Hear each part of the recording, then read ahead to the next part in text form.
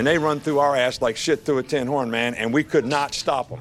It's ridiculous that they do it. That was a huge call on him. Well, we didn't miss it. You know, the typical rah, rah, rah, zip, boom, bye, boo. You don't cuss. You don't drink. So what are your vices? I have been known to chew a bit of tobacco when I get a little tired or watching film. Hey, I'm Coach O. I just love my Hummer. I have my Hummer. You need a Hummer? Tell them about it, JoJo. They've won the biggest championship, and that's a championship of life. Gas control. Everybody just do your job. You understand that? Welcome into the latest episode of That SEC Podcast. I'm your host, Michael Bratton. I go by SEC Mike on Twitter, and I'm joined as always by my cousin Shane, who goes by Big Orange Vols on Twitter. What are you up to, you big Tennessee homer? Hey, buddy. Did you get your fill of Saturday spring game action this weekend here, Shane? What a fantastic weekend, Mike. My boys stayed healthy. Got to see all the games. Tiger Woods winning his championship. Found out Nick Saban is not a robot. He is a human after all. So this thing is going good right now, Mike. Yeah, if you missed the big news there from Tuscaloosa, apparently Nick Saban's going to have, he didn't say surgery, but I think that's obviously what he was alluding to. He's got issues with his hip, so he's going to be out of commission. He's going to be off the golf course here for about 6 weeks, which kind of would indicate he is having hip surgery. Thoughts on Saban revealed not as a robot, Shane? Well, he's been boning us for 10 years, Mike. I figured the hip would be the first thing to go.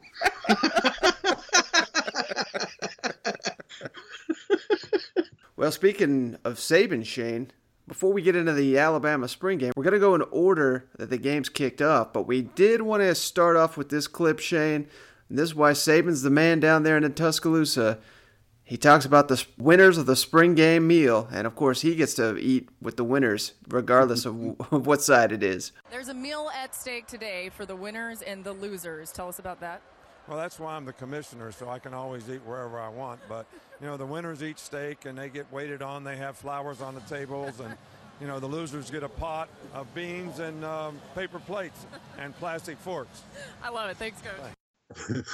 That steak and lobster, that'll help that hip Saturday. Oh, yeah, man. He was eating it up, son. And I tell you what, he lit into the coaches there in the press conference after this game and said, how in the hell do you have a Heisman front runner, the most offense players coming back probably in the conference, and fail to win? You know, so he was really throwing some salt in the wound there.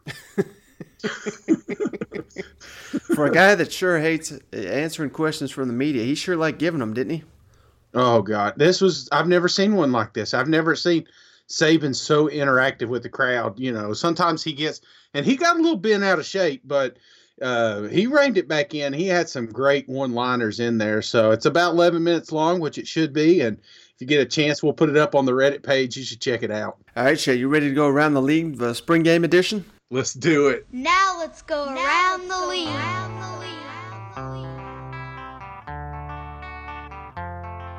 We hadn't decided how we're going to play the guys, and I wouldn't tell you if I did. So, you know, I don't mind you asking a question, but I don't need to answer it. No, I mean, I'll be whistling Rocky Top by the end of the week. All our players, I mean, it's just like, right? I mean, you just hear it over and over, and, you know, like every third song, it'll roll through within the crowd noise that we play at practice, so you just you get used to it. It's a catchy tune, right? I mean, This game's going to be a street fight. I mean, some of you guys don't know who Kimbo Slice is. Hopefully you do. And you go back to it, man, this isn't a sanctioned fight. This is a street fight. I mean, this is the SEC. So, man, it's time. It's time to put on the hard hat, lunch pail, let's get to work. All right, Shane, let's start with the Friday night action. Let's start with Kentucky. That was the first spring game of last week. And, you know, all these spring games, a little bit different format, Shane. And I'm going to do my best to remember how these were laid out. But I know the Kentucky one was basically the first string offense against the second team defense, and the first team defense against the second team offense. And they were, so basically both ones were on the same side for Kentucky and both twos. So we kind of got a lopsided score.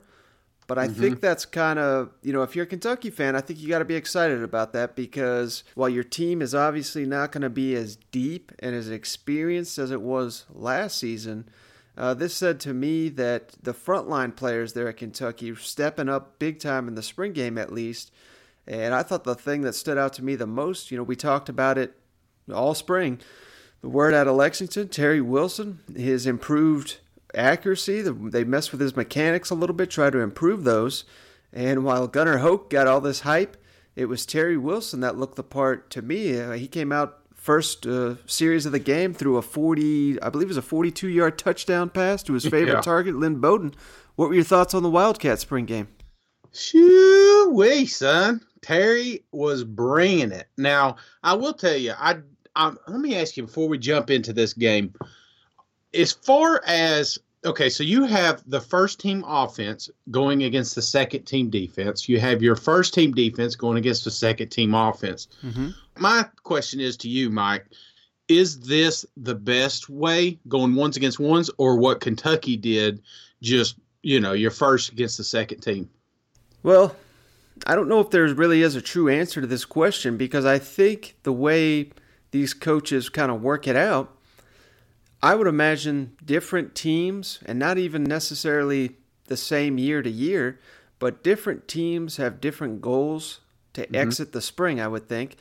And for a team like Kentucky, I think they really wanted to show the progress Terry Wilson had made. I think they wanted to show that, yes, they're losing some guys on defense, a lot of experienced guys, but I think they just really wanted to showcase that the projected starters for the upcoming year are going to be, quality SEC players. So they really just kind of put a hurting on them because while Terry Wilson looked outstanding, from what I understand, there was like a walk-on safety that he was throwing against. So, I think it's a little structured. Obviously, they do know that these games are televised now, so they're not putting too much out there on film. It's very vanilla. You're going to hear that about every single one of these spring games if you watch it. I mean, they repeatedly said it over and over. So they make a point to do that.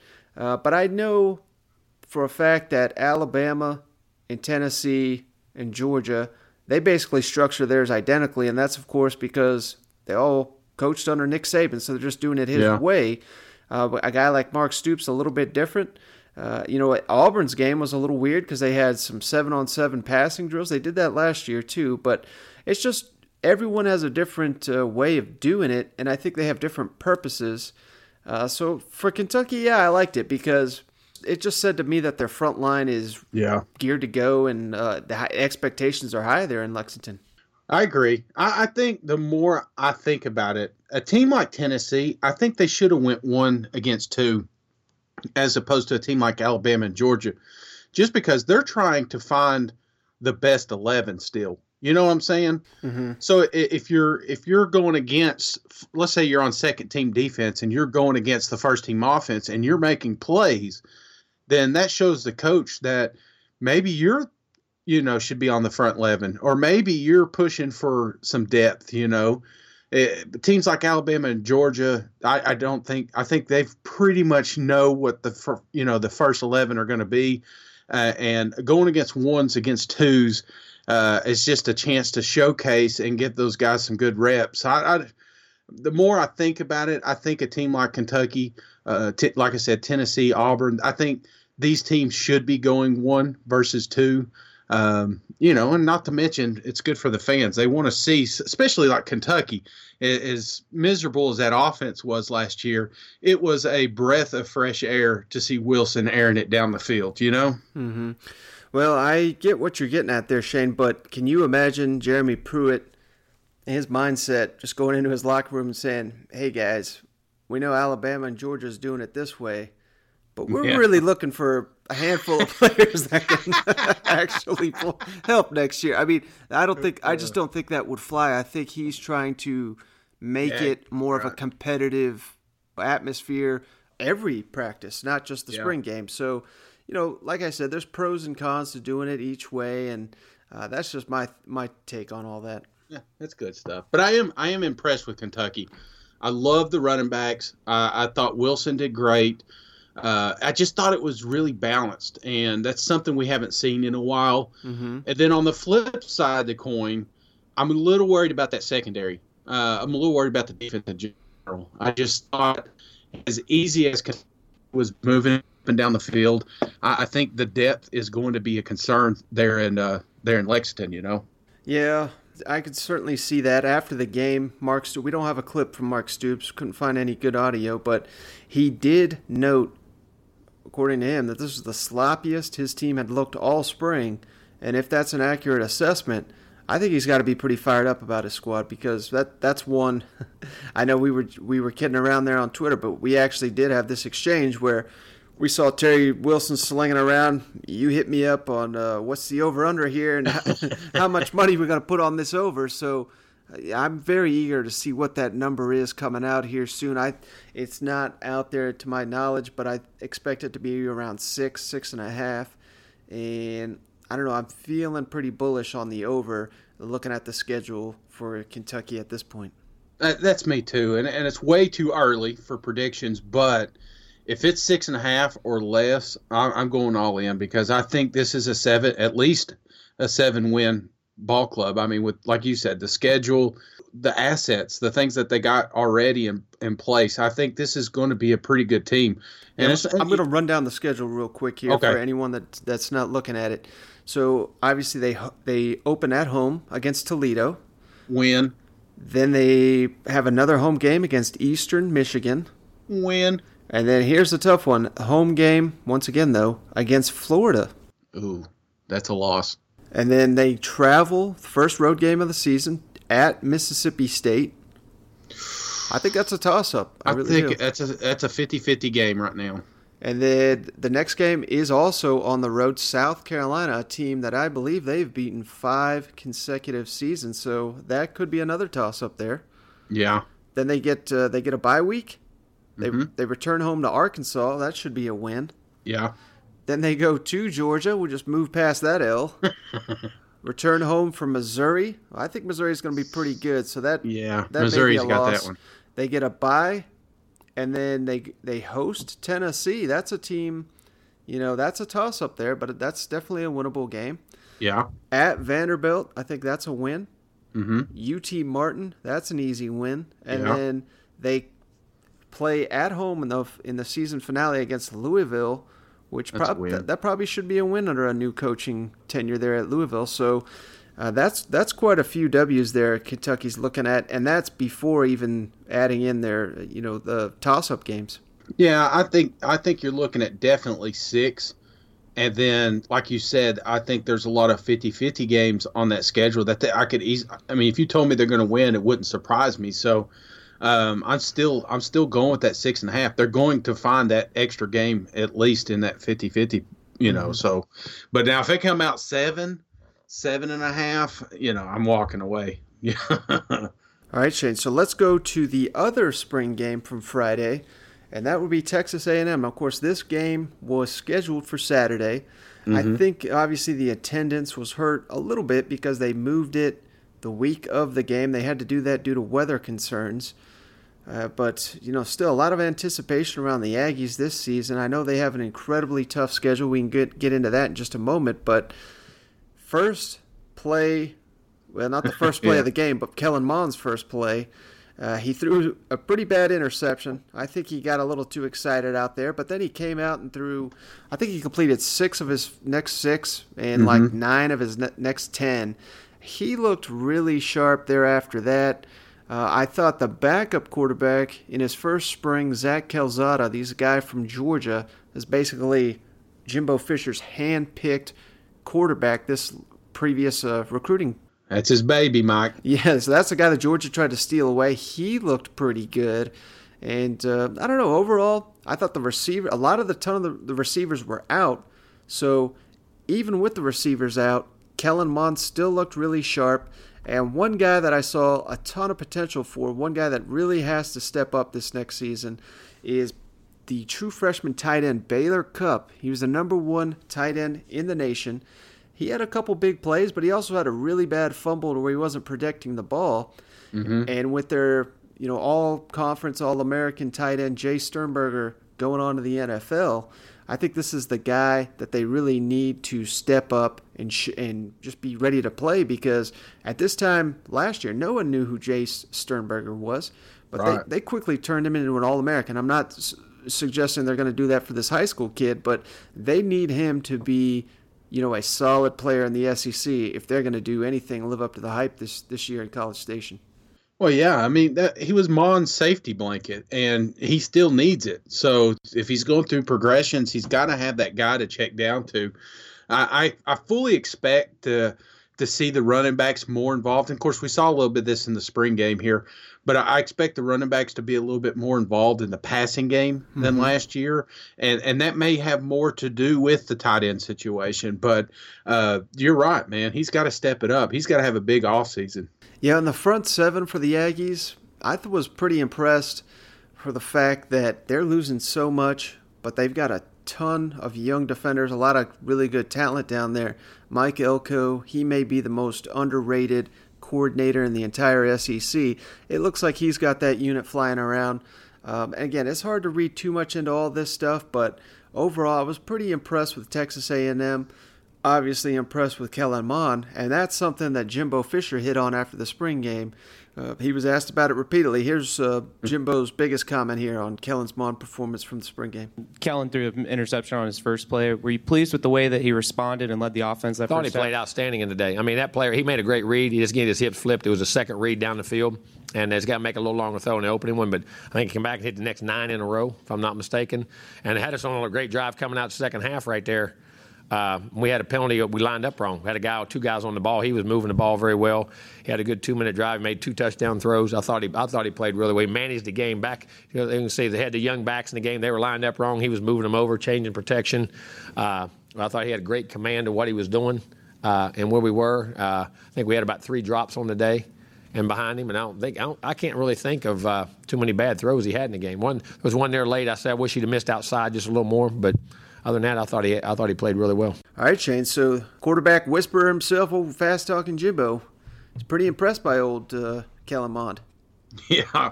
And, I mean, think about last year, how many questions were coming out about quarterbacks, Mm-hmm. Now they're just critiquing the one they have. So Mond did good. He started off with that bad interception, but I'm telling you what, man, there was a moment in that game it seemed like he couldn't miss, and those receivers couldn't drop, and they don't even have their best studs out there. So I feel pretty good about this offense. Yeah, and everything I was hearing coming out of the spring from College Station was all about how he's got the system down. And when you hear from Kellen Mond himself, basically his message was, I'm teaching the younger guys the system. And I think that's what you want to hear from a guy that is your entrenched starter, his unquestioned starter. You really don't have something mastered until you begin to teach it to someone else. And if he's already doing that in the second year of Jimbo Fisher's offense, I think that says a lot about him, and I think that says a lot about his grasp of the system. Mm-hmm. And I think it's going to be a big year for Kellen Mond. Yeah, I do too, man. So let's look at Texas A&M's schedule here while we got it. So they open against Texas State. That's wasn't that the one on what's that movie called with the armadillos? Yep, they're facing the armadillos with Sinbad, I think, was on the team. Sinbad's over there. Oh man, they're in trouble. No, that's an easy win. They moved that game to Thursday, which is big, not for that game, but for the fact that the second week they go to Clemson. They'll have extra couple days to, prepare for that one, but still got to pencil that one as a loss right now. Mm-hmm. Come back home for Lamar. That should be an easy win. Yeah, there you go. They come back again at home against Auburn, which that could be a toss-up. I know you're down on Auburn. I'm not that down on them. Then they go to AT&T Stadium for their neutral site annual matchup against Arkansas. That should be a win. And stupid, but yes. And then they get a bye week. And then they come home, Shane. This is going to be the game, I think, that will determine their season here. They face Alabama at home. They've never beaten Alabama at home. So this will be a big one to kind of see if Jimbo Fisher what he can get out of this team in year 2. That's probably a loss, though. Let me ask you. You were quick to call Clemson the victory, but you're not so quick to call Alabama one. Mm-hmm. Do you think this is going to be more of a toss-up than most folks think? Oh, absolutely, I do. Because, well, for one, it's at home. And, Yeah. I mean, Alabama's had no problem there in the past, but that was obviously under a different coach. Mm-hmm. I think they beat A&M 59-0 one time at Kyle Field. So Alabama not really intimidated by that place, but it's obviously a different era. And, we've seen it. How do you beat Alabama? You beat them with a quarterback and big physical receivers. Yeah. A&M has that. I don't know. I'm down on Alabama, but just slightly. But I'm still down on them. Oh man, they could call it the 15th man, and it don't matter, Mike. I don't care how many players they put on that field. This is not going to be a ball game.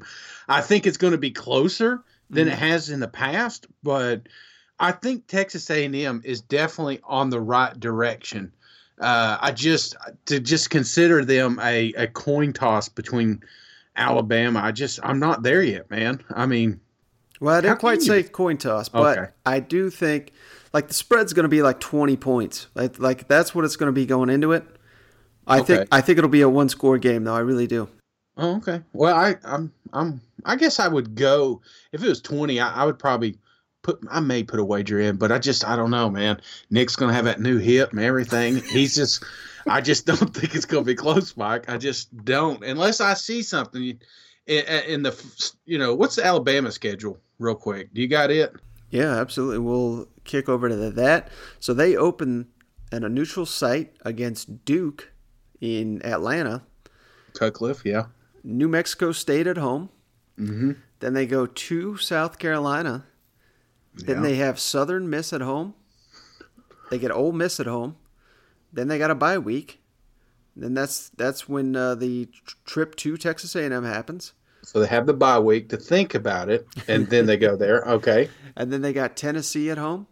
Yeah. They got Arkansas at home. And then they get a bye week, and they get LSU at home. Then they get at Mississippi State. Then they host Western Carolina. And then they finish up at Auburn. I don't know how they got so many damn home games here. I'm telling you, man. I just, coming off a bye week, you think Saban ain't going to have them boys ready? I don't know. I think the more I think about it, if it was a 20-point, I'm probably going to go with Bama. Just because that offense is just too dominant. Texas A&M's got too many question marks on the defense side. I mean, they got some returning pieces, but they lost a lot, man. Mm-hmm. And Alabama's not, and they're going to be hitting their stride about that time. So, yeah, I'm going to go with Bama on that one.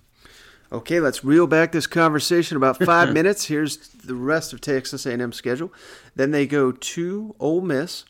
Mm-hmm. Win. Then they host Mississippi State. Yeah, win. And then they host UTSA. Then they get a bye week. And then it's they. Wait, who do they host? Texas San Antonio. USA? Texas San Antonio, UTSA. Oh, okay. Sorry, you cut out there. Well, that's a win. After facing the U.S. Army, they're off. And then they get South Carolina at home. That should probably be a win. Yeah. And then the toughest end of the schedule, I don't know who Jimbo pissed off here, but A&M finishes the season at Georgia and then at LSU. Yeah, that's a tough one. That's a tough. Is that at home? Any of those? No, both those are on the road. Oh God, yeah. Damn it, Tex. I was hoping that they'd have a great year, and I think they still will. Mm-hmm. But man, that is a tough schedule, Brent. I mean, you got Clemson in there, Bama, LSU. I mean, obviously they're going to play these teams, but Georgia. Oh my God. Mm-hmm. Yeah. Hang in there, Jimbo. Next year's your year. All right, Shane. Let's move over to the Saturday action, and let's start with a team that I think.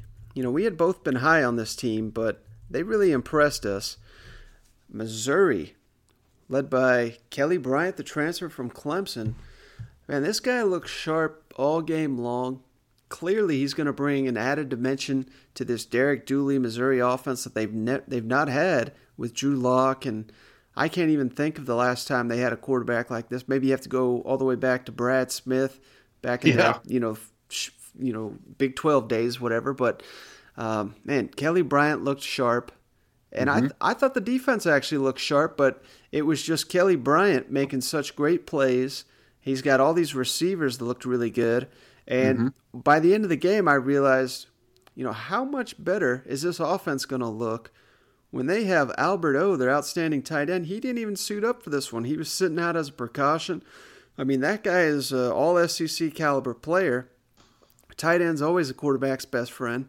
The offensive line looked great. They have 2 running backs they can count on, maybe 3 even if you want to go that far. I don't know, Shane. I'm thinking Missouri, they may be my number 2 team in the SEC East coming out of spring. I was just about to say that, Mike. I really think this is, obviously Georgia's my favorite in the East, but that second tier, I think you could lump Florida in there. I think you can lump Missouri in there.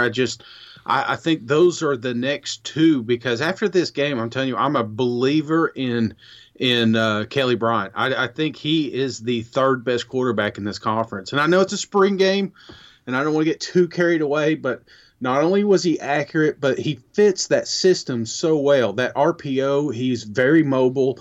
He's going to be able to do a lot of things with his legs. And then you factor in, like you said, the tight end's not there. Roundtree, fantastic running back. The other kid, what's the other running back? The little scat back they got there. I believe his name is Tyler Beatty.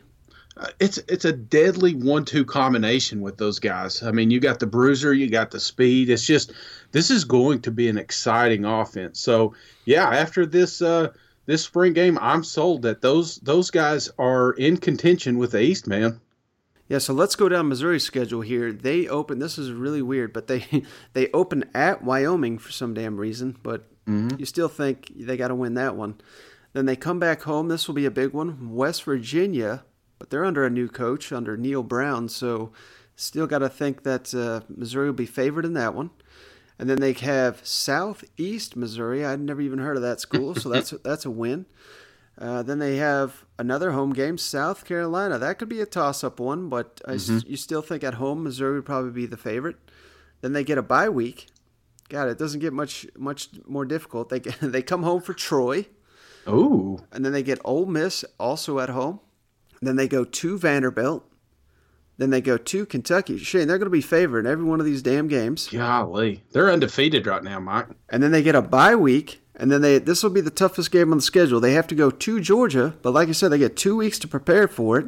So who knows what's going to be happening there? And I believe Georgia will be coming off the Florida game. So that may be their toughest game. So that's one obviously to circle. And then Missouri hosts Florida, a team they beat the hell out of last year. Yeah. They host Tennessee, another team they beat the hell out of. And then they travel to Arkansas, another team they beat the hell out of. So, I don't know, Shane. I mean, not to say they're going to go 11-1 here, but the schedule at least suggests they'll be favored in a great deal of these. Well, just think about last year, man. Missouri had a great team, and they blew a lot of games. Who did they? South Carolina, they had the lead. Mm-hmm. Should have had that one. I thought even the Georgia game, if you remember, there was moments when because I lost money. I don't know if you remember this, Mike, but I lost $100 on this game because I thought Georgia was just going to blow the doors off of them. But I tell you, there was a moment that they were really in that game, and so I think somebody like Bryant, man, I just think he's an X factor, and if you got a game that's close, he can. He could take over. It benefits Georgia that's at home, though, Yeah, definitely. Another close loss they had last year, Shane, that was the Kentucky game. They were leading the whole game, and then Kentucky went down the field, and there was that phantom pass interference. They got another play, and they scored basically as time expired, I believe. I think that's how that worked out. And then the bowl game, that was the one where they decided to make Drew Lock run for it, even though he's got... That was so dumb. Yeah, I do remember that. So, I mean, they got crushed by Alabama, but, losing to Alabama, losing to Georgia, no shame in those games. Yeah. I mean, they nearly only lost 2 games last year. That's true, man. So, speaking of that, Shane, a guy that was obviously heavily involved in that, Drew Lock, before he goes into the NFL draft, he was at the spring game there in Columbia, and I thought this was interesting, Shane. He didn't call out Tennessee, but I mean, he really did by his comments here. So let's jump to Drew Lock's comments on the spring game. Yeah, no, I'm extremely happy with how the team held up. I know that there was, opportunity for people to leave, and people were definitely calling them and trying to get everybody to come to their school, but I think that just shows how they kind of think of the university. If you're calling and trying to steal players, I think you're probably pretty nervous about who you're about to play this year, and that speaks a lot for this place, and I'm excited to watch as kind of an outsider this year and really pull for a team again, because once you're in college, all you do is pull for yourself, and now I got a team I can pull for in college again, and that's the University of Missouri. Oh boy, Shane, what do you think of this? He says he's calling your boys out here, don't you think? Yeah, he needs to be calling a barber. Cut that damn mop off his head. Bruh, you know what I'm saying? Oh, the golden goose taking his stabs. I like it. We don't know that he's necessarily calling out Tennessee. I mean, yes, Tennessee was calling for some of those players. Mm-hmm. Do you think any chance? I mean, we still don't know what's going on with the NCAA. I mean, there is a good chance that these guys aren't even going to get to go to a bowl game. Do you think that's going to play a part in anything, or that you just think that they're jailed up like a team right now? Yeah, I think they're using every single bit of motivation they can from all this. Mm-hmm. And that includes the NCAA coming after them. That includes Tennessee and who else? I mean, there wasn't just Tennessee, but Tennessee was prominently mentioned, trying to steal their dudes, and just the fact that no one's left. I mean, the story when this dropped, I don't know if you remember it, Shane, but it was basically like, well, where's Kelly Bryant going to go now? I mean, and it took him about an hour to say, hell, I'm staying here. It doesn't matter, So yeah. I think he really set the tone. And it just seems like they're going to use this for fuel to just kind of keep them going all off season. And I think it's going to be dangerous for their opponents.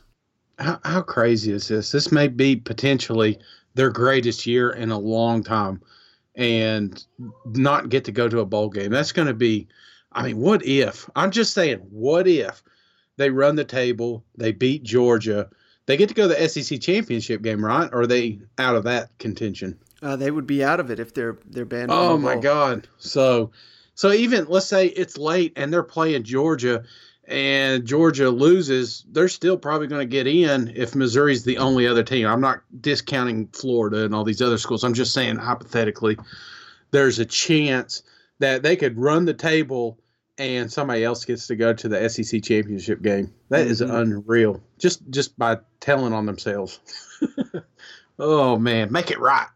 How about this, Shane? If Missouri goes 8-0, setting up that epic game against Georgia, and they beat Georgia, and the NCAA does not overturn this bowl ban when Missouri's sitting at 9-0, I'll get a "Make It Right" tattoo. No, you won't. To bring attention to this cause, Shane, I'm willing to do it. 9-0 Missouri. Right. We gotta make this thing right. Is it the Show Me State? It is. Yeah, well, show me, Mike. That's what I think. Do you think that we're going to have to wait that long to hear from the NCAA, though? I think so. It seems like they drag these things out. And, I've kind of joked about it, but I'm being honest as well. As long as this appeal is going, they're allowed to go to a bowl game. If they're sitting here at an undefeated season, I'm just appealing the hell out of it and taking my sweet-ass time because – they can go to the SEC championship. They can go to the college football playoff as long as the appeal is active. But, if the NCAA comes down the week before the season and denies it, then they can't. So that's what I'm saying. Just let that appeal ride, baby. Oh, I got you. Yeah, I'm doing that. I'm taking my time. So they don't want an answer until next year, That's great. Smart move. All right, Shane. So let's stay in the SEC East because another team I was really impressed with here, the Florida Gators, Shane. It was a really nice day down there in Gainesville. And, man, Felipe Franks, for anyone doubting that this guy was the starting quarterback or not. Yeah. He just ripped apart the defense. I think, obviously, the defense was a little bit vanilla, but if not for Felipe Franks being the biggest storyline, I think all these Florida receivers, I mean, just big play after big play. They got some speed, man. They do. Kyle Trask came out and threw a pick six. Emory Jones had a couple plays. He definitely showed potential. I'm not writing him off by any means, but the gap, it appears, from Emory Jones and Kyle Trask to Felipe Franks is pretty far and wide. Yeah. Is that kind of what you saw out there on the field on Saturday? Sad but true, Mike. They've got a hell of a quarterback down there. He was accurate. He was mobile. He's doing his progressions. I just thought that it was fantastic. You got to feel really good about your quarterback if you're a Gator fan. And I tell you what, Emory, I'm not a huge Trask fan. I think he's had moments and I think he's had a shot, but I think he transfers out, man, because Emory, what he was able to do with his legs when he was in there was unbelievable as well. So don't be surprised to see Emory come in a little bit, kind of like Fields last year, but hopefully they use him a little bit better with his mobility. I think you're going to still see little pieces of him, but this is definitely Franks' game, man. Yeah, and I also thought, I always have a big question mark, my biggest question mark about the Gators with the offensive line. Mm-hmm. And I would imagine that they... And the running game. I didn't think the running game was that well. I went that well. Yeah, that's certainly true. And you don't know, in a Dan Mullen system, I'm not saying he won't do it, but I can't recall a time where they really just threw it all over the yard. I mean, his offense begins and ends with the running game, so they need to get that going. But what I was going to say is I think they kept the defense incredibly simple to give that offensive line a shot, because all I heard all spring was this defensive front seven and the line just dominating this offensive line. And that's kind of one of the comments Dan Mullen made after the spring game. He basically put it out there, hey, they're still going to add some guys to the offensive line. This audio is not great, but it was the best I could find. So here's Dan Mullen talking about the offensive line and how they're looking to add some more players here. I thought you saw it today. I mean, they held in there at times. They did some, we weren't overly complex defensively today. We kept it pretty simple, but, we still got, the key is to me is, you come out, you watch the quarterbacks and the receivers, boy, they look like they're clicking pretty good, and we need to continue to improve over the summer. But we still have a bunch of practices before we have to play a game with that offensive line as we got to go out and hit the road recruiting, because we got to, we're not complete at that position yet at all for this season. But I think for us, those guys that continue to take steps, continue to grow. We have 25 more practices before we play in a game. So this is an interesting way, Shane. We saw Nick Saban did this actually last week with the tight end position. This is kind of the coach's way of putting it out there without any kind of illegal recruiting, and saying, hey, we're still looking to add at this position. And obviously what he's saying there is, if you're a graduate transfer looking to go play in the SEC, we're open for business. Do you think it certainly seems like Florida's going to be adding some offensive line this offseason. Do you hear that, Mike? I do. That is Coach refreshing the transfer portal website as we speak. I got emails yet? I think you're right, man. This was a call. This was a call to any of those grad transfers sitting out there, maybe sitting behind somebody, maybe somebody at a smaller college. They need depth. They need it now. I mean, this offensive line looked okay, but I think you're right. I think a lot of that was by design. The defense wasn't doing anything. There was no blitzing. There was a couple little things, but nothing to overwhelm these guys up front. And I think Dan's a little worried about what he has there and the depth that he has there, because if you remember just a couple weeks ago, he goes, man, I'm looking. We don't have backups, is what he was saying. Mm-hmm. Yeah, there was a time where they basically had, I think it was 3 or 4 early enrollees on the offensive line out there at the same damn time. So, yeah. That kind of says it all. Those guys are really talented, but I just don't think you want to roll them out there in the SEC play starting next season. So, definitely open for business there, Shane. And I thought the most interesting thing, we got to credit the Gator Reddit page for discovering the mystery here, but old Dan Mullen up to his tricks again, Shane. He trolled once again with the spring game attendance. Did you see this news? I did, Mike. I did. So anyone that missed it, the announced spring crowd for Florida's Orange and Blue game, 39,476. And, leading up to the game, Dan Mullen admits he kind of fudges these numbers not to, make the crowd, much bigger than anything, but really just to troll. And everybody trying to figure this out. What is 39,476? People couldn't figure it out. Well, we'll give this guy a shout out here on Reddit. This is user CamWhite_guy. He's figured it out, Shane. So what's it is? 39 years since Georgia's won a national championship, which came back in 1980. And the Bulldogs have played 476 college football games since that time. Oh, Mike. Mike. Oh, golly. How bad does Georgia hate Florida right now? I may just go to this. Let's go to this one. This Florida-Georgia line, the world's largest outdoor cocktail party. We're there, man. Yeah, and you're seeing Georgia fans kind of respond with the fact that, obviously they've controlled that game the last 2 years, but in reality, I'm not trying to discredit what Georgia's accomplished because, they by the end of the day, they are winning by large margins here. Mm-hmm. If you go back and watch that Florida-Georgia game, this was back when Felipe Franks, it wasn't that long ago we were talking about this. It was only 5 or 6 games ago, but he was incredibly shaky. He was overthrowing receivers. If they were dialing up plays, open touchdowns that he cannot hit, if he hits one or two of these, this is a completely different ball game. So this is quickly developing into a really great rivalry once again. So I'm all for this. I hope Kirby Smart does something in retaliation this week. I really hope he does.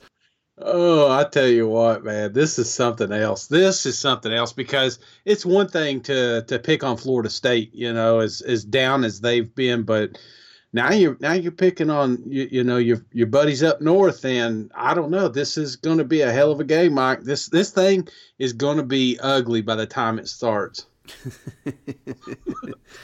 All right, Shane, let's kick it over to the SEC West for another spring game here on Saturday. And this is Auburn, Shane, where obviously the big story going into this one was the quarterbacks. 4-man competition, allegedly, in the spring. And a lot of people think it's down to 2 guys, the redshirt freshman Joey Gatewood and the true freshman Bo Nix. But I think you and I may have been maybe most impressed with the elder statesman there, the junior Malik Willis. I thought he looked pretty good. What'd you think, Shane? Yeah, and this is one of those games where the first offense was going against the first defense. So here you got the first offense rotating between Joey and Bo. Mm-hmm. So that tells me, I don't know what it tells you, but it tells me that this may be a 2-quarterback race as opposed to a 4. But then you got Willis coming out on second-team offense and just picking them apart. That first drive he went down and scored a touchdown. I was like, whoa, maybe this guy belongs in the first. I think you've got to at least consider his name. As mobile as he is, he fits Gus's offense. Not the biggest guy in the world, but I really love the production. And maybe this had more to do with him being there a while and used to the big environment, and Joey and Bo were a little bit slow, but they also look pretty good as well. Yeah, not only did they look good, all 3 of those guys, but the receivers, Shane, I was really impressed with the receivers, particularly Seth Williams. That was a guy I was not even really that familiar with. I don't recall him stepping up. I looked him up a little bit, and he started to come on last season. So I think the light bulb probably came on for him at the end of the season. You don't want to read too much into these spring games, but he just looked really good. And this, of course, Anthony Schwartz, their burner. He was not even there this spring, mm-hmm. So you add him to the mix. Boobie Whitlow, the running back, he obviously was their main guy last year. It looks like he is once again at running back. Whoever that quarterback is, he's going to have some weapons. But I think just reading in between the lines here, I think they really want Joey Gatewood to be the guy initially. He's more he gets compared to Cam Newton, which is not really fair, but they're built physically the same. Yeah. He's not throwing it as well as Cam Newton, but I think if you roll with that guy fits a Gus Malzahn system, because in Gus's system, I mean, it's obviously a lot of running with the quarterback, and they scheme open a lot of these receivers. As long as you can throw it down the field to hit open targets, you should be fine. It's not exactly a precision passing game. Mm-hmm. Whereas Bo Nix kind of does fit that, so that's the interesting part where, I mean, they're getting – it'd be one thing if they were recruiting all the same quarterbacks, Shane. They're recruiting like the statuesque quarterbacks and then guys that can just run. I don't know what in the hell they're thinking with that, but what are your thoughts on that? I mean, do you think, given their schedule, they're gonna roll out a true freshman? No, I don't. I think this is Joey's. If worst case scenario, you can always put 40 pounds on him and put him on the line. I mean, this is a big old boy. And that's one thing that wasn't fair, because this was pretty much a tag quarterback situation. So once you tag him, I guarantee you ain't going to get Joey down with one hand. He's going to be one of those guys that falls forward, gets 3 or 4 yards every time. I'd love to see, one thing Gus talked about was possibly making this live, which I kind of wish he did, just so we could have really seen some of his attributes. But there were some passes he made that were really all the receivers. If you look at a couple of the touchdowns that were thrown during this game, one I think was from Willis. It was that first touchdown. I think that was more the receiver than it was the quarterback. And same thing with Joey's touchdown. If that would have been a little bit different, or if there would have been a different receiver running that route, that may not have been a touchdown, may have been a pick. So it just seems like Joey was trying to find the home run when he was throwing the ball, which kind of scares me, because that's probably going to turn into a lot of turnovers if you're going against a first-team defense in the SEC. The running backs, boy, I tell you what, they're deep, and that's something Auburn, that's what they're known for, and it just felt like they finally got a little depth there on that side of the ball. So I like the weapons around him. Like you said, it's just finding that quarterback, and it seems like we do have a 2-quarterback race going into fall. Yeah, so let's jump to what Gus Malzahn had to say here about Joey Gatewood. I mean, this is a guy that he's basically praised all spring about his progression from this time last year to now. And I don't know, I wonder if he's doing a little, trying to build him up through the media, because he probably knows these guys are seeing the headlines and whatnot, but just time and time again, he's quick to sing this guy's praises. Do you think Joey looked a whole lot more confident out there than what we saw kind of from him last season? Oh yeah, and like I told you, I guess last week he's a different quarterback than he was at this time last year. He does have more confidence. He really has been focused and really desperate to win the job, and so he's had a very good spring. And like I said today, he made some explosive plays, and when you let him go live, that it's a little bit different too. When you see Joey out there throwing the ball around like he did today, are you kind of proud of how far he's come in a year? Yeah. Of course, when we recruited him, we really felt like he was talented. Last year, of course, he was a true freshman. His head was spinning, and we asked a lot of him because Stidham wasn't there, so he got a lot of reps. And he was with our twos too. He didn't get a chance to show what he could do with the ones, but he's got a really live arm. And he's real desperate to win the job, like I said earlier. And I said, when you let him go live, there's a big difference. So am I reading too much into that, Shane, or do you kind of agree with me there? No, I'm with you there. I think this is your guy. I think he hopes Bo comes along, and don't be surprised if Bo takes the reins 4 or 5 weeks in. This is one of those. It just feels like it's going to be one of those type of situations. So, but I don't know. I mean, a big guy like this, I think he's going to fit Gus's offense. So I'm eager to see. But he really needs the 1 reps, and we don't need to be splitting it between 4 people, which I think the 4th guy's out, right? Sandbar or Sand, whatever his name. Cord Sandberg, yeah. No need to learn his name, Shane. He's not going to be the guy. Yeah. So he's gone. So at least we've got it narrowed down to 3. But I really think this is a 2-man thing, and Gus sounds to me like he's leaning a little more Joe, just as much as he talks him up.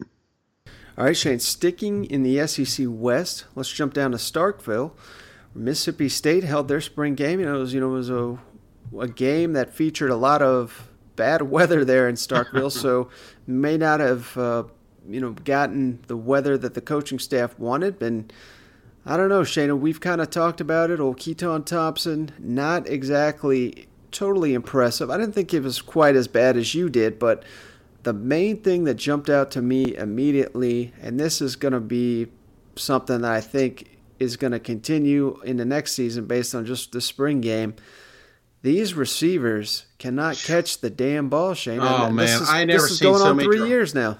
I've never seen so many damn drops in my life, man. Maybe that's why they got 10 tight ends, Mike, because they're going to put them all out there and throw it to them, because them wide receivers dropped multiple passes right there on their hands, just beautiful balls. And I know that the weather was a factor, but damn, you got to help your quarterback out. Yeah, one thing I really wanted to ask you, Shane, what was with some of these Mississippi State players wearing grocery bags over their jerseys?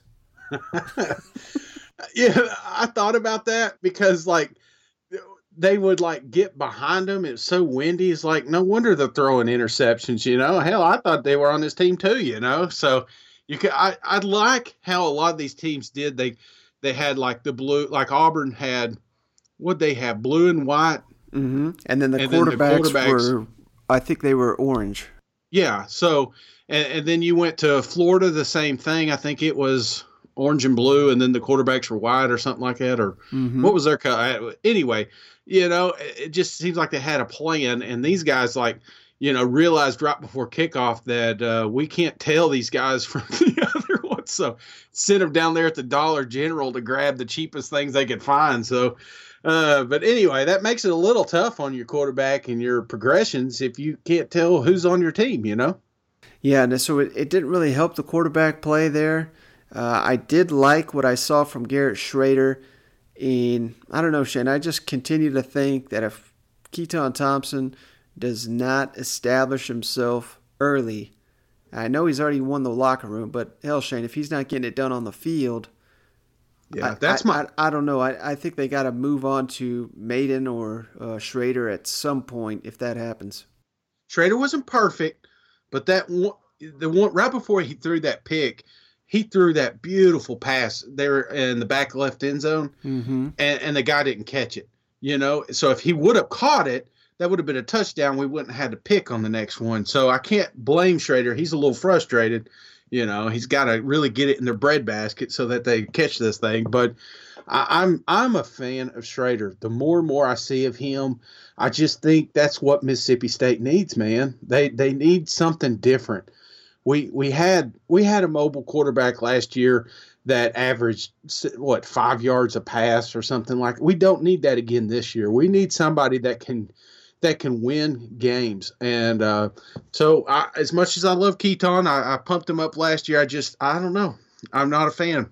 Yeah, I think the most impressive thing I saw from Mississippi State's spring game was Kylan Hill. He just looked even better than last year. I mean, this guy, we know the running back, he's got so much potential.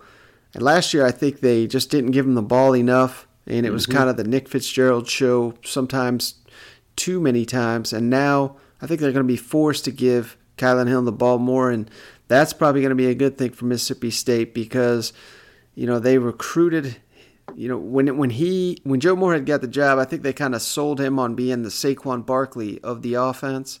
Mm-hmm. And I mean, that's an unfair, guy to have to live up to. He's not that, but he's not by any means, off the radar of that either. So if he can fit that mold, I think Kylan Hill could be one of the breakout players here in the SEC. Yeah. I mean, they're gonna have to lean on him, man. So I expect tons of action from him. I think the defense looked okay up front. So, I mean, there was some positive things in that spring game. It's just, I think we've got more of a quarterback competition over there than people think. Yeah, I do too. So after the spring game, Shane, Joe Moorhead met with the media. It was pretty boring. He didn't really say anything of consequence, but we did, we found some audio. Here's a video of, they named Darrell Williams, captain of the offense, Errol Thompson, who I think is the most underrated linebacker in the SEC. They named him captain of the defense, Shane. So here's Joe Moorhead in the locker room after the game, naming these guys captain. This is pretty awesome. So let's jump to these clips. Said I'm going to introduce this year's captains, have them say a few words to the team and break y'all down. All right, 2 now, 2 at the end of the camp. All right, first captain on the defensive side of the ball, who's done a phenomenal job and has earned the right. You talk about that through what he does on the field, what he does in the classroom, what he does in the community. All right, not nearly right, but exactly right a majority of the time. All right, your starting middle linebacker, Errol Thompson.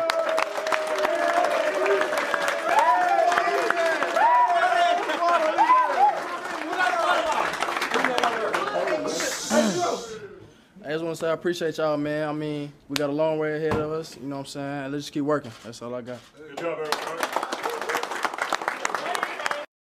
Captain with an overwhelming majority of the vote. Kind of the same thing. Doesn't say a ton, does it mostly, by example, but he's going to improve his vocal leadership. He's going to improve his body language. But on the field, in the classroom, everything that he does, he's a guy that you can look to and a guy that you want. Hey, you're fighting your way out. You want to be back-to-back with this friggin' guy. And if you're in a foxhole, you're the guy that you want with you. Darrell Williams. That's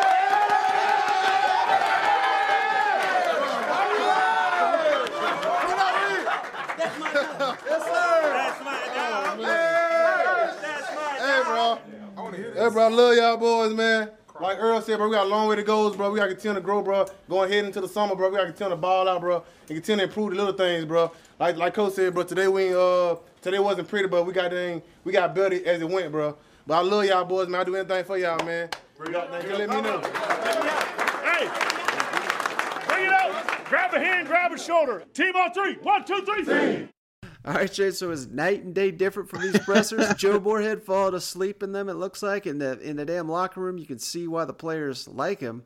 I mean, they're going insane when these captains were named. I wish we'd see a little bit more of this in public, but I wish he never turned it off. I wish he was like this all the time. Just coming out. Embrace your inner Coach O. Drop the ball. They're still running laps, by God. Yeah, we saw that a little bit too after the Ole Miss game. Remember how fucking heated he was talking trash to Ole Miss? So I think he needs to bring a little bit more of that out. Yeah, he needs to watch that blood pressure though. His face gets red. You notice that? I'm worried about him. He's a big guy. He's like me. He likes to eat, and I could just tell. So maybe it's probably best he isn't yelling on these pressures. It's his downtime. So, but good job on the captains though. I really like those guys. I always called him Earl. I would not. How does he say it? Errol. Man, I was way off. I'm glad I didn't meet him in person because I would have called him Earl. All right, Shane. Sticking in the SEC West, obviously Alabama had their big spring game there on Saturday, and it was an okay affair, but a lot of people came away thinking that Tua still hurt. I mean, Nick Saban got pretty pissed off when he was asked about that.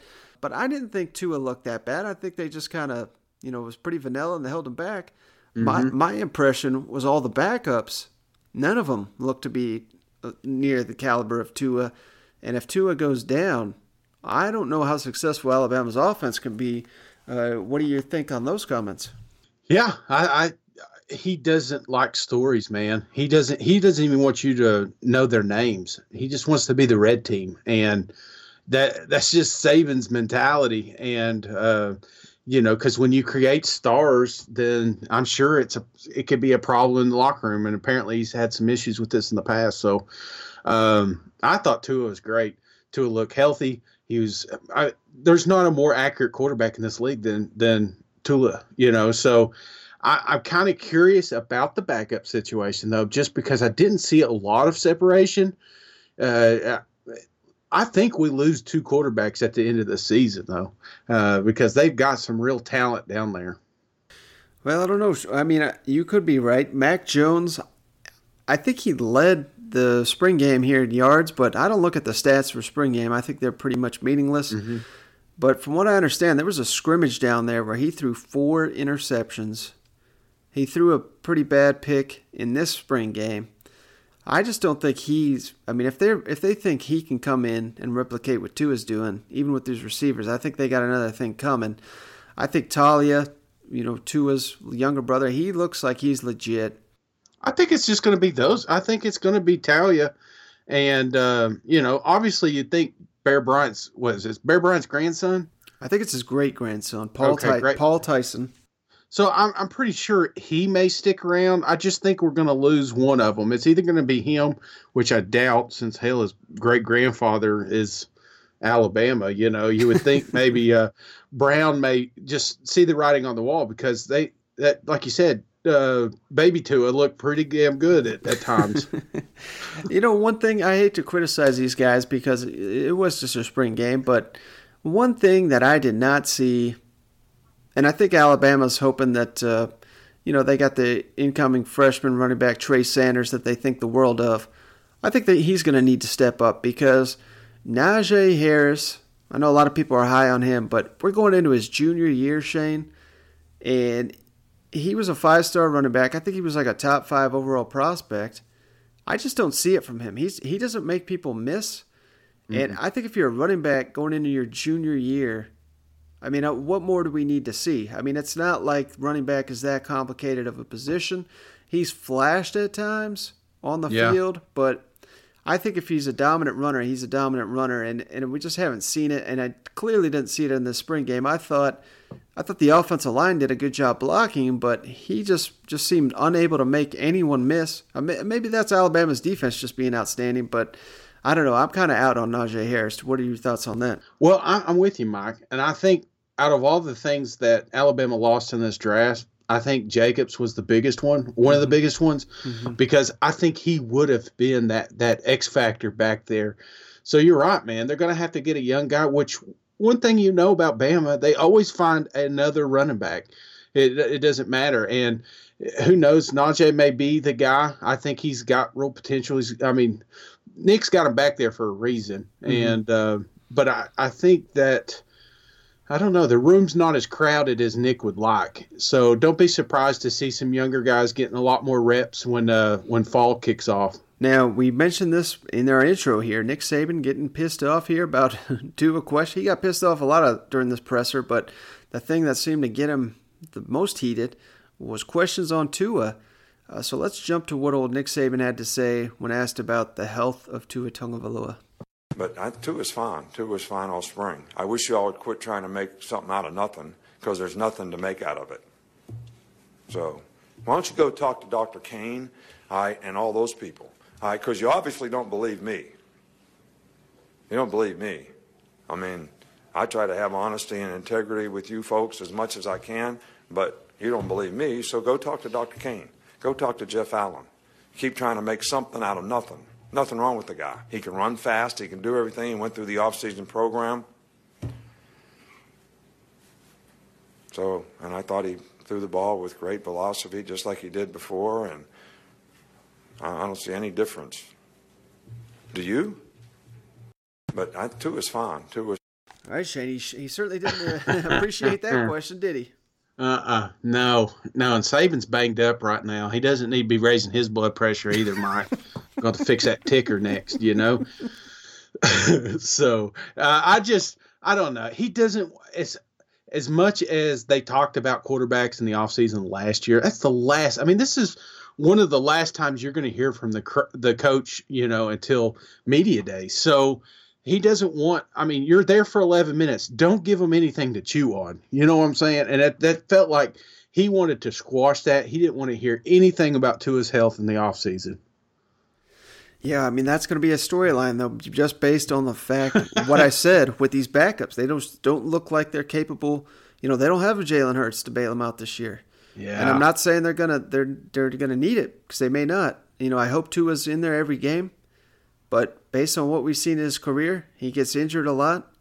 I don't know. I hope it doesn't happen, but they're gonna have to work around that. They're gonna put this guy in plastic wrap, because they're gonna need him next year if they're gonna win it all. Can I ask you something, Mike? Of course. I got sent something the other day, and I don't know if this is true or not, but it came from College FTBL, and it was Tua on Jalen Hurts. Did you hear this on the Paul Feinbaum show? I don't know if this is true or not. Yeah, I heard it. Okay. Is it true what he said? Jalen told me he hopes to see me in the playoffs. I told him I hope his ass doesn't get beat out by another freshman. Is that true? No, that part is not true. Oh, man, that's awesome, though. Just kidding. We still like you, Jalen. We just, you left us. All right, Shane, final spring game here. Your boys on Rocky Top.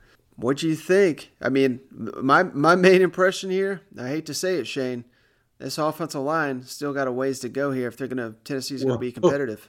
Whoa, buddy. I'm telling you what. The one thing about this offensive line, and this is something you talked about, I don't know if out of those 5 starters, if more than 2 will be the starters next season. Mm-hmm. I mean, there's a lot of factors, but you're looking at, what's his name coming back there at center? Brandon Kennedy. Yeah, Kennedy coming back.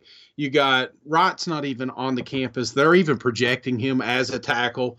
You got Trey Smith that's got some stuff that he's working through. So there's a lot of factors. And one of the things Coach really talked about was getting some weight on these guys. So this offensive line, even though struggled at times, may look totally different this time next year, in fall practice. So, and I hope, because if not, I swear Jalen better put some more weight on, because he's going to get killed. I mean, he is going to be running for his life if these guys don't get bigger and better. So, but that being said, I will tell you there was a lot of good things, Mike. I like Banks, ran hard. I like. What do you think of him trucking there was a damn linebacker with the non-contact jersey, and Jeremy Banks just trucked his ass. Again, linebackers, if you can't get touched, you shouldn't be on the field, man. The guy's not afraid of contact. I love the freshman. Oh God, what's his name? Crouch. Mm-hmm. I think he is going to be a beast. He had some great plays. Made a couple of mistakes, but that's to be. He is a freshman, so I thought some of the play from the secondary looked good. I thought, Garantano had a rough start, but you got to remember this was ones against ones. Not a lot of teams are doing this, so the competition was a little bit harder for him. And but he still managed to throw 5 touchdowns or 4 touchdowns? 4 touchdowns, no interceptions. Yeah. He was the MVP. One guy that really caught my attention from this one, Shane, was the defensive back Jalen McCullough. Another true freshman, 2 interceptions. He looked outstanding, and Jawan Jennings looking healthy, and it took him a little while to find him, and that's what they got to have, because Palmer and Callaway, they're great. They're great receivers, but you got to have somebody like Jawan that's just a target machine. And so if they can start doubling up on him, that opens up Callaway and Palmer to do things. So I don't know. Overall, I wasn't like overly impressed, but I felt better than I did about my team this time last year. Yeah, another guy we should credit there, Shannon Reed. I believe he had 12 tackles. He knocked down a couple passes, the inside linebacker there, so he looks like a player. Mm-hmm. But I guess my main concern is just, like I said, the line of scrimmage. This is obviously a line of scrimmage league. Yeah. If they don't have this offensive line going, you make a good point. Most of the guys that are going to be starting may not even have been, out there on the field. But that's telling me they're only going to have a couple of weeks of actual camp to get these guys ready. I don't know. That's a huge red flag for me. And the defense, yeah. We don't even know Aubrey's even going to play. So I'm worried about the defensive front as well. Yeah, and so those are obviously 2 of the biggest, in addition to quarterback, areas you don't want to have questions. It's not to say that Tennessee's not going to have answers, but the fact that I don't have any answers for you at those positions right now, that's going to give me a cause for concern. And that's something Jeremy Pruitt hit on. He actually brought some jokes here to the presser, Shane. He was asked about the 2 most improved players in camp. Yeah, we're going to jump to those comments, and then he's going to talk about the offensive line here. Again, because you can't hear the question. The first one is awesome. They asked him, why did Batuli and who was the other one? I think it was Josh Palmer, the receiver. Yeah, Palmer. Why did they get the most improved. Okay. All right. Go ahead. Well, they were the most improved guys.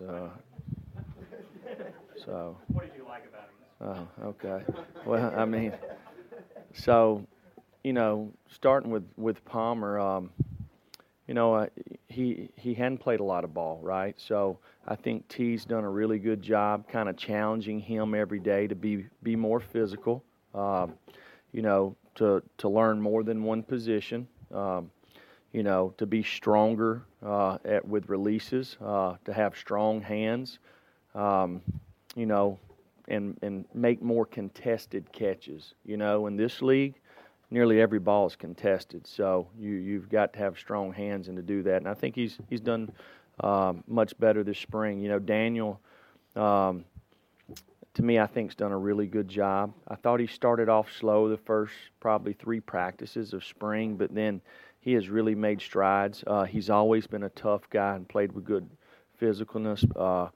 But he's worked on his pass rushing. He's worked on covering guys. I think he showed a lot more instincts. He's tried to quarterback the defense this spring. He's played really hard all spring. So, and it shows up. He shows up every single day.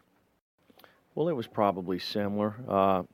We got more guys that have an opportunity to contribute right now than we had last year. Okay, here's the but. Okay, but we've got to learn to compete harder. Okay, we got to play with better pad angles. Okay, got to be lower with our body.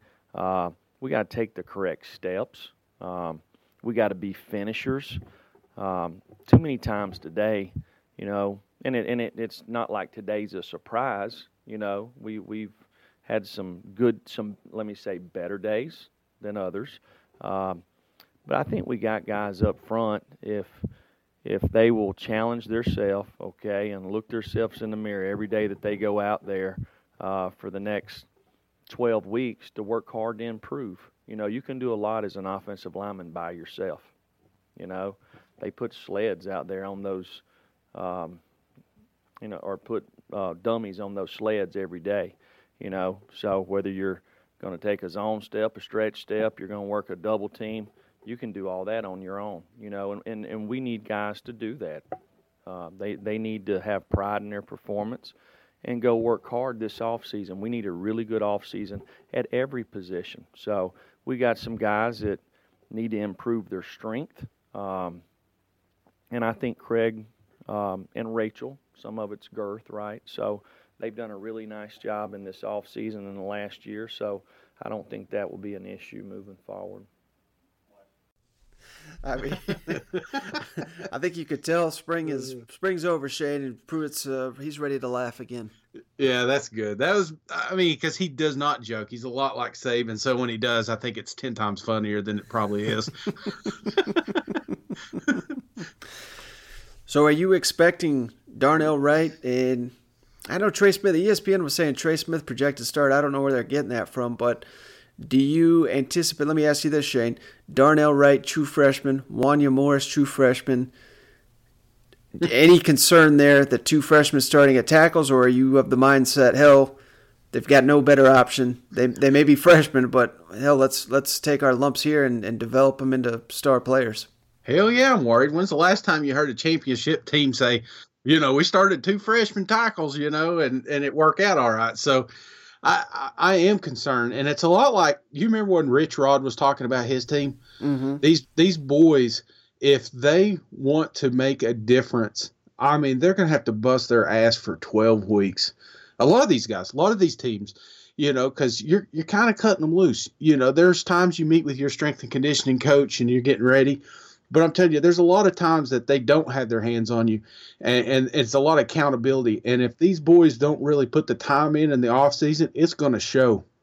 So that's the one I want to see these guys bulk up, because they are small right now. I haven't even seen Wright, and to project him as a starter is the craziest thing I've heard. I hope he does, but I thought J.J. Peterson would be a beast by now, so you can't read into the newspaper clippings, Mike. No, you cannot, because old J.J., he wasn't even on the field on Saturday, so. I check his email every day to make sure he's still on the team.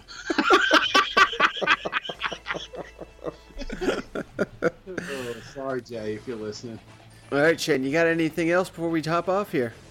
No, kind of a long one. I appreciate everybody hanging out with us, and if you got yourself an iPhone, those rating and reviews really do help us. We did get a couple of ghost reviews, Mike, so a couple of 5-star hearts. I don't know who they are, but they do, and I appreciate them, each and every one of them. So that's all I got, man. All right, Shane, thanks for joining me as always. Thank you, everyone, for listening, tuning in. We really appreciate it. We'll catch you on the next one. All right, see you guys. Go Vols. Tiger Woods, y'all.